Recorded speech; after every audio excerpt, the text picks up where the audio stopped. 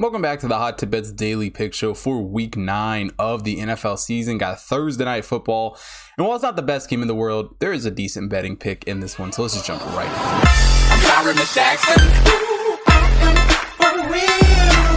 For this game, we have the Jets taking on the Colts. Now, obviously the Jets haven't had a great season coming to this game 2-5 on the year.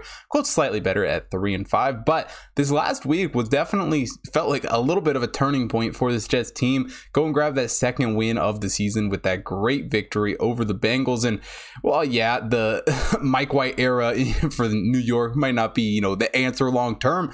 At the moment, it seems to sort of be working out. For the Colts, they lose their second game of the season to the Titans in that 2-game losing streak that they had going before this. An overtime loss to the Titans, and quite honestly, Carson Wentz, who could have made this very preventable. He doesn't throw that pick 6 interception late in the game, and the Colts have a very, very good chance of winning this game.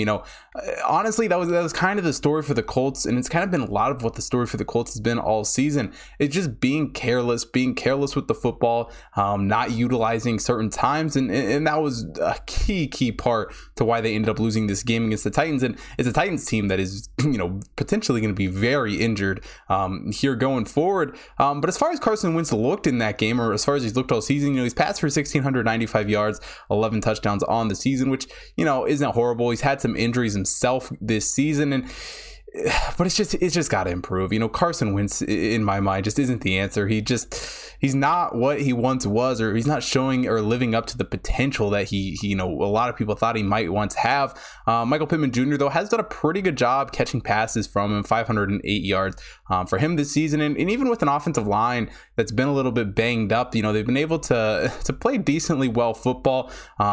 Jonathan Taylor has done a really good job in the running back room, 579 yards for him. He's having Naheem Hines back there too if they need him. And from an offensive standpoint, the Colts team feels like a team that shouldn't have a ton of problems on offense, but they're still only averaging 24.14 points per game, which, don't get me wrong, is much better than a lot of teams in the league. And, that's going to be good enough to win you some games.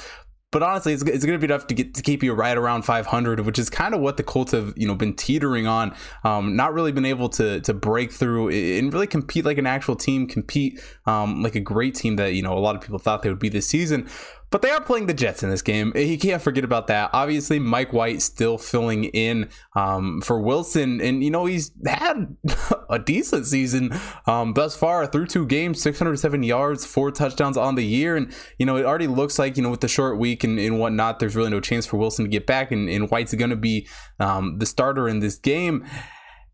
And it seems all right. It seems like that is a fine, position for this Jets team to be in. Let's be honest, this Jets offense has not been good this season. Michael Carter leads the team in rushing with 202 yards, and they've really had, between injuries and just different guys rushing the ball, haven't really been able to establish the run game, and kind of the same in the wide receiver group too. Obviously, Corey Davis going out, really messed this team up and didn't give them a whole lot of targets offensively.